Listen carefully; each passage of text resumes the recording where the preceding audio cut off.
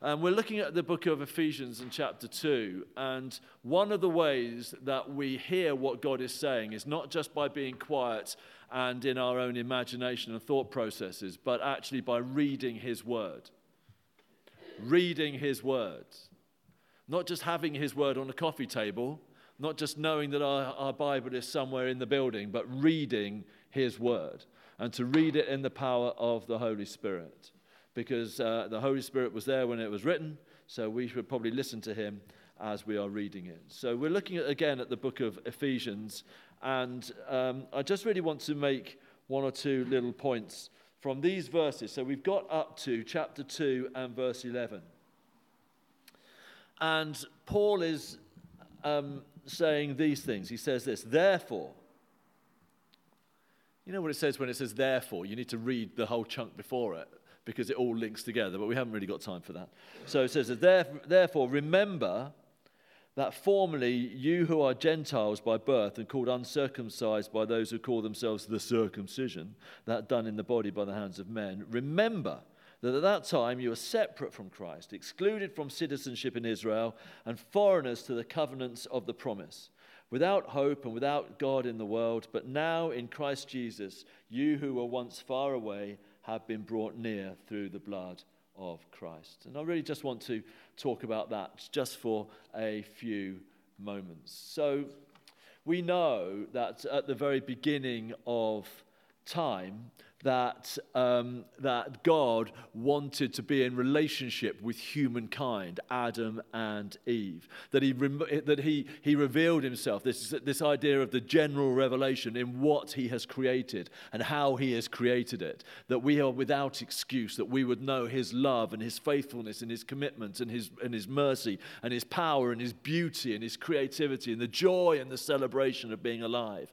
And that Adam and Eve in relationship with God that the whole Garden of Eden would flourish with this faithfulness and love and this commitment that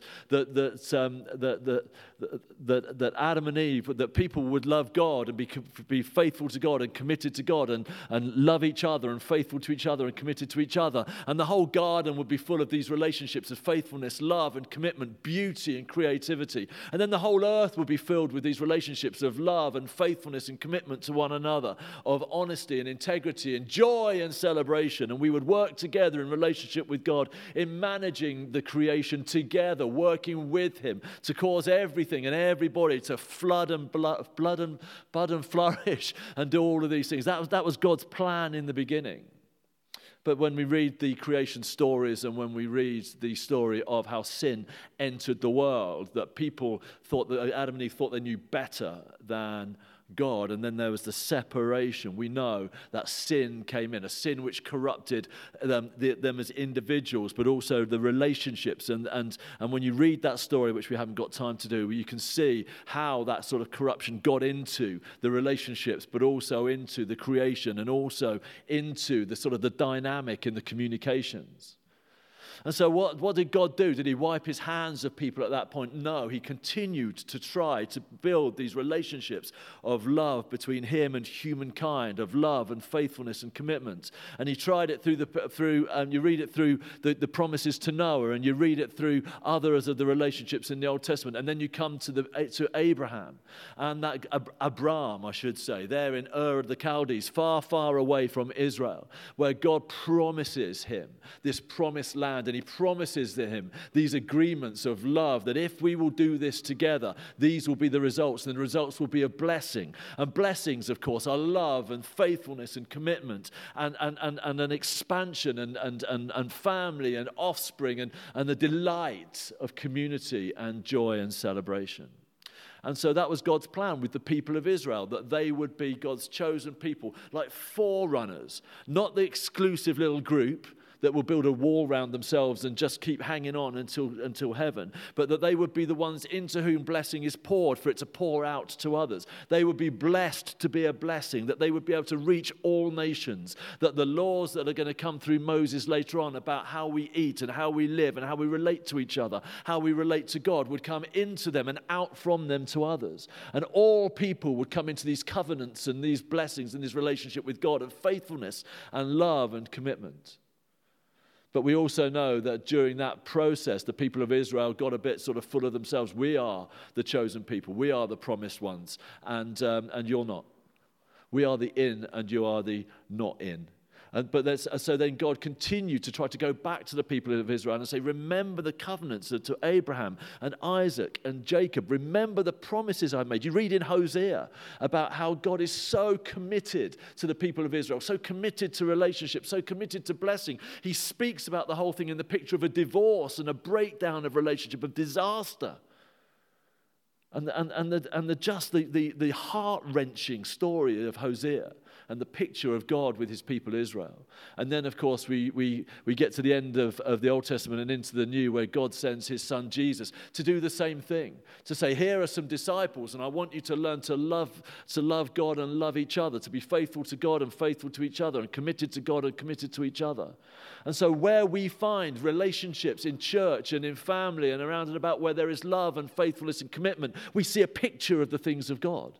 We see a picture of how God wanted things to be. It's how church should be. Shouldn't be riven with division and suspicion and other rhyming words. And so God had this plan. And in sending Jesus and in sending the power of the Holy Spirit, he wanted us to know what it is to be loved by him in order to love others, in order to know of his great faithfulness to us, in order to show faithfulness to others, and committed to him and committed to each other. And so when we come then to these words in Paul, this is what Paul is getting at. Paul is trying to say, look, there are those who are going about and they are telling you things which are unhelpful for your journey and for your faith. So he says, first of all, remember where you were formerly. So now you know something about where you are in your faith journey. You might have become a Christian in 1981, as I did, before that or after that. You might have chosen to come into a position of faith, or maybe you haven't yet. Maybe you were baptized and filled with the Holy Spirit sometime in 1984, or when you went to Spring Harvest, or New Wine, or Soul Survivor, or some other time. You know your faith journey, but you also know before that you were brought up perhaps in a Christian family or not. Perhaps you were brought up in a Christian family that wasn't all that Christian. Who knows what your journey has brought you along and through. So Paul says, remember where you were. Remember who you were. It's part of our way of knowing where we are now, what our journey has had for us. On Friday, every now and then I use an illustration about my running. On Friday, I ran the wrong way. Because at the beginning of my run, I went to High Wycombe, I parked in Morrison's amidst all of the fighting with toilet roll and stuff, and I ran out, and I saw this other person running, and I thought, where's he going? So I'll follow him. Bad error. It was dark, and I ran up this very, very steep hill from Hewenden over the top at Downley and down the other side. And then I had a long way to run after that, but I'd used up quite a lot of my energy and my muscle running up this hill. So it was vertical. It wasn't vertical. Like that and down the other side. And then when I got to the end of my run, and I thought, why am I so tired? Why has it been slower than usual? I had to remember the journey I've been on. Actually, I usually run on roads which are as flat as I can find. But here was a hill that somebody had inconveniently left in the way. I never did find that person, by the way. I don't know where they went, but anyway. Remember your journey. Remember the tough bits. Remember the bereavements. Remember the disappointments. Remember the disillusionments. But don't allow yourself to be bogged down by them. Remember where they were. Remember how God delivered you and move forwards. So Paul is saying, remember how you were formerly. Was there a time when you didn't pray, but now you do? Was there a time when you were discouraged, but now you're not? Was there a time when you didn't understand parts of the Bible, but now you do? Remember, he says, verse 11 there, that formerly you who are Gentiles by birth and... Okay. Let me just do this. This is why I needed this board. Got it here.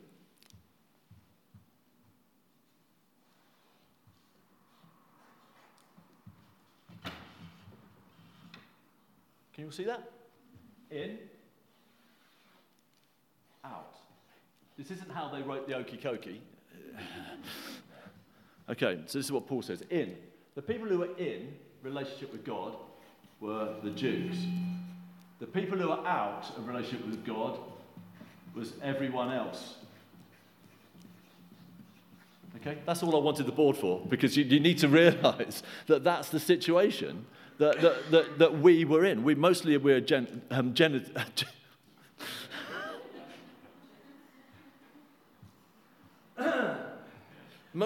Gentiles, and we're out of relationship with God, far away, distant. And if you start to look at some of the things that Paul says, if you are a Jew, then you had the covenants, blessed to be a blessing, that we are in relationship with God, that he is pouring all of heaven into that faithfulness and love and commitment. And it's for us as a people. We are the in people. We are the chosen people. We are the ones, Paul said. And so because of that, therefore, because of that, we have hope. It means that whatever our situation is now, there is a further better ending in sight, that there is a better relationship to come, that the Messiah is going to come, and that we who are his chosen people are going to be the ones who are gathered up and selected and brought into relationship with him, because we are of the chosen people. We are the Jews, and therefore we are in. He says that we have the covenants and the promises, that we have hope, that we actually have God. We are in relationship with God in heaven himself, Yahweh, if you like. We are in relationship with him, the creator of all things. If you read the beginning of Psalm 23, where it says, "The Lord is my shepherd." The Lord of heaven and earth, not a God, the Lord is my shepherd. We are in relationship with him because we are the chosen people. We are the people of the promise. We are the people of the covenant. We are the ones about whom the laws, for whom the laws and the beginnings of the Old Testament were written for us, and the history was written about us. This is us. But also, we are nearby, chosen people, the children of God. That is who we are if we are a Jew. We are in. But I want you to remember, says Paul, you Ephesians here in Asia Minor, I want you to remember that you were everyone else. You were out. All these things were true of the Jews, but not everybody else. And so what we find actually is that you had no legal position. No legal position. You had no right before God. There was no agreement. There was no covenant. You were left to your own devices to carry on. You were meant to be receiving a blessing from the people who've been blessed. But they haven't done it. And so you are far away. You are well out of it. You have no legal position. Whereas the Jews could say to God, look, we've got this agreement. You said if we were faithful, you'd be faithful. So what's happening? Whereas you're nobody. You're nothing. You have no rights. Nowhere at all. And Paul says that's where we were. That's where we were. If you have a look here, he says that you were alone. Where does it say that? Without hope and without God. So we are hopeless. Hopeless. We're in a bad situation and there's no prospect of it getting any better. You know, we have all of these things about how we should live and all these things about how we should live together. But actually, what's going to happen is we're going to be subject to the natural laws, the survival of the fittest. We're going to be subject to the spiritual laws and to the demonic. We are going to be practicing child sacrifice. We're going to be practicing all sorts of sexual stuff and all sorts of evil stuff and all sorts of destructive stuff. But why shouldn't we? Because there's no hope, there's nothing else going, so actually it's all about me. And do we not see a little bit of that going on now? Some of the things that we're seeing in our society as a result of this virus are the natural consequence of not believing in God. And therefore we hold on to that survival of the fittest, the natural selection. I'm stronger than you, so I'll have your toilet roll. I'm stronger than you, so I'll have all of that gel stuff. I'm richer than you, so I can buy everything that I need for my thing. And actually, as Nietzsche said, the problem with the world is not the poor, it is the weak. The weak, because they take all the resources from the rich and the strong. So what we need to do is to find a way of getting rid of all the weak, because then all of the resources can go towards making the strong stronger and the rich richer. So why wouldn't you? Why wouldn't you if you saw that your neighbor had something that you hadn't? Why wouldn't you break in and steal it? What's the consequence? Why wouldn't you destroy the weaker person in order to build yourself up? Why wouldn't you? Why wouldn't you do whatever you could to make your life better if there's no consequence? And Paul says that's where you were. There's no hope. The world is hopeless. Do what you can. Do what you will. Everybody does what's right in their own eyes. That actually we're abandoned and alone. And that's where you were. Stuck and trapped without God, and as I said, subject to the other spiritual forces. Forces which are out to steal and kill and destroy. Jesus says the devil, when he lies, is speaking his native language. He's a liar, a deceiver, a fraud, and full of pride and arrogance. Far away.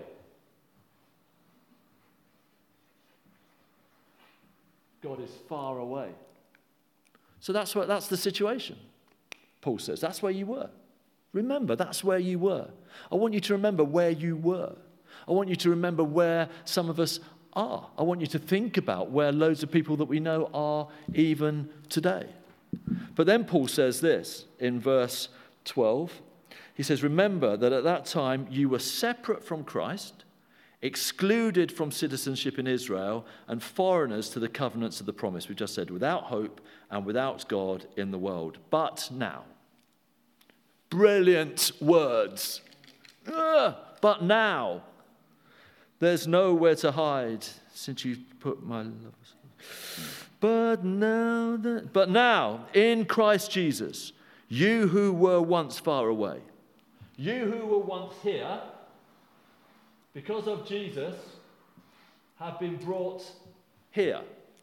You do not need to be circumcised. You do not need to become a Jew. You do not need to go to a temple. You do not need to kill any animals. You do not need a priest. You do not need to go through any of the rituals, because in Jesus Christ, everything that needs to be done to bring you from here to here has been done. This is what Paul says at the bottom of this, verse 13.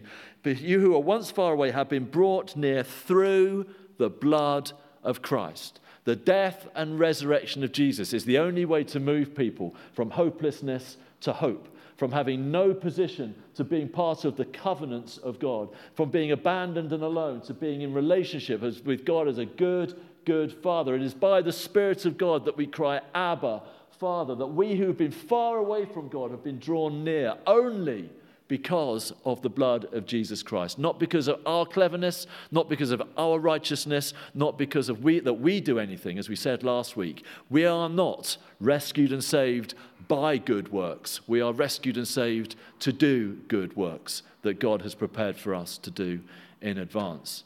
We were once far off. We were once excluded. We were once not a people, but now we are the people of God. We were once distant, aliens and strangers, but now we are family and friends of the Lord Jesus. And we need to understand it, we need to receive it, and we need to live like it, because in that way we start to move in the authority that he has given to us. We start to recognize that we have not been blessed only for our own good, but to bless others. The church is not here to bless itself, to give itself something to do, to keep itself entertained until heaven. The church is blessed to be a blessing to others. It is the source through which the righteousness of God comes through us and out to the world. That actually it's our position as the church is that we are the ones in these circumstances we face now are the ones who have hope. We don't just have hope because we have a community of people we can look after each other. That is our hope. We do hope in each other, don't we? Because that love and faithfulness and commitment abounds. But we see that in other places as well. But we also have a hope which goes beyond death and beyond the grave to heaven forever. That we have a hope which goes beyond our sin, because our sin is taken away and we are made righteous in Christ. That actually we are not abandoned alone. We have been gathered in, not quite, adopted. That's the word I was looking for. You were Close, but it wasn't good enough. No cigar. Yeah, we have been adopted into God's family. Do you like that idea? I don't know. It's kind of a, yeah, okay. Wow, the warmth and the excitement. We were once far away. God is once far away. There was once a time when we had no idea what God was on about. We had no idea where he was. But now he has come near. He dwells near. He dwells in us by his Spirit's power. It's marvelous. And so Paul is saying this, that in these days, we need to remember where we were, remember who we were, and now remember who we are, and now remember what God has made us. Let's say a prayer then, shall we?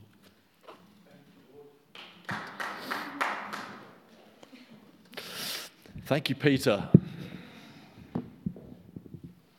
Let's just pause and pray. Just have a little think about your journey.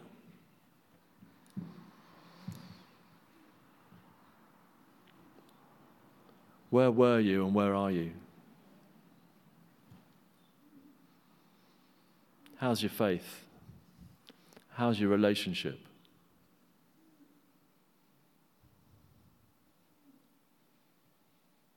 You were once strangers and aliens, but now you're children, heirs of God and co-heirs in Christ. And it's only the blood of Jesus Christ that can do it. So this evening, apply the blood of Jesus Christ to your sin and allow him to wash it away. Lord, we confess our sin to you. Would you wash us clean and make us whole? We thank you that the promises of God are all yes and amen in Jesus Christ. That we are blessed to be a blessing to others, that you have brought us near, and that you are with us this evening. We give you thanks for your purposes and your promises. In Jesus' name, amen. Amen.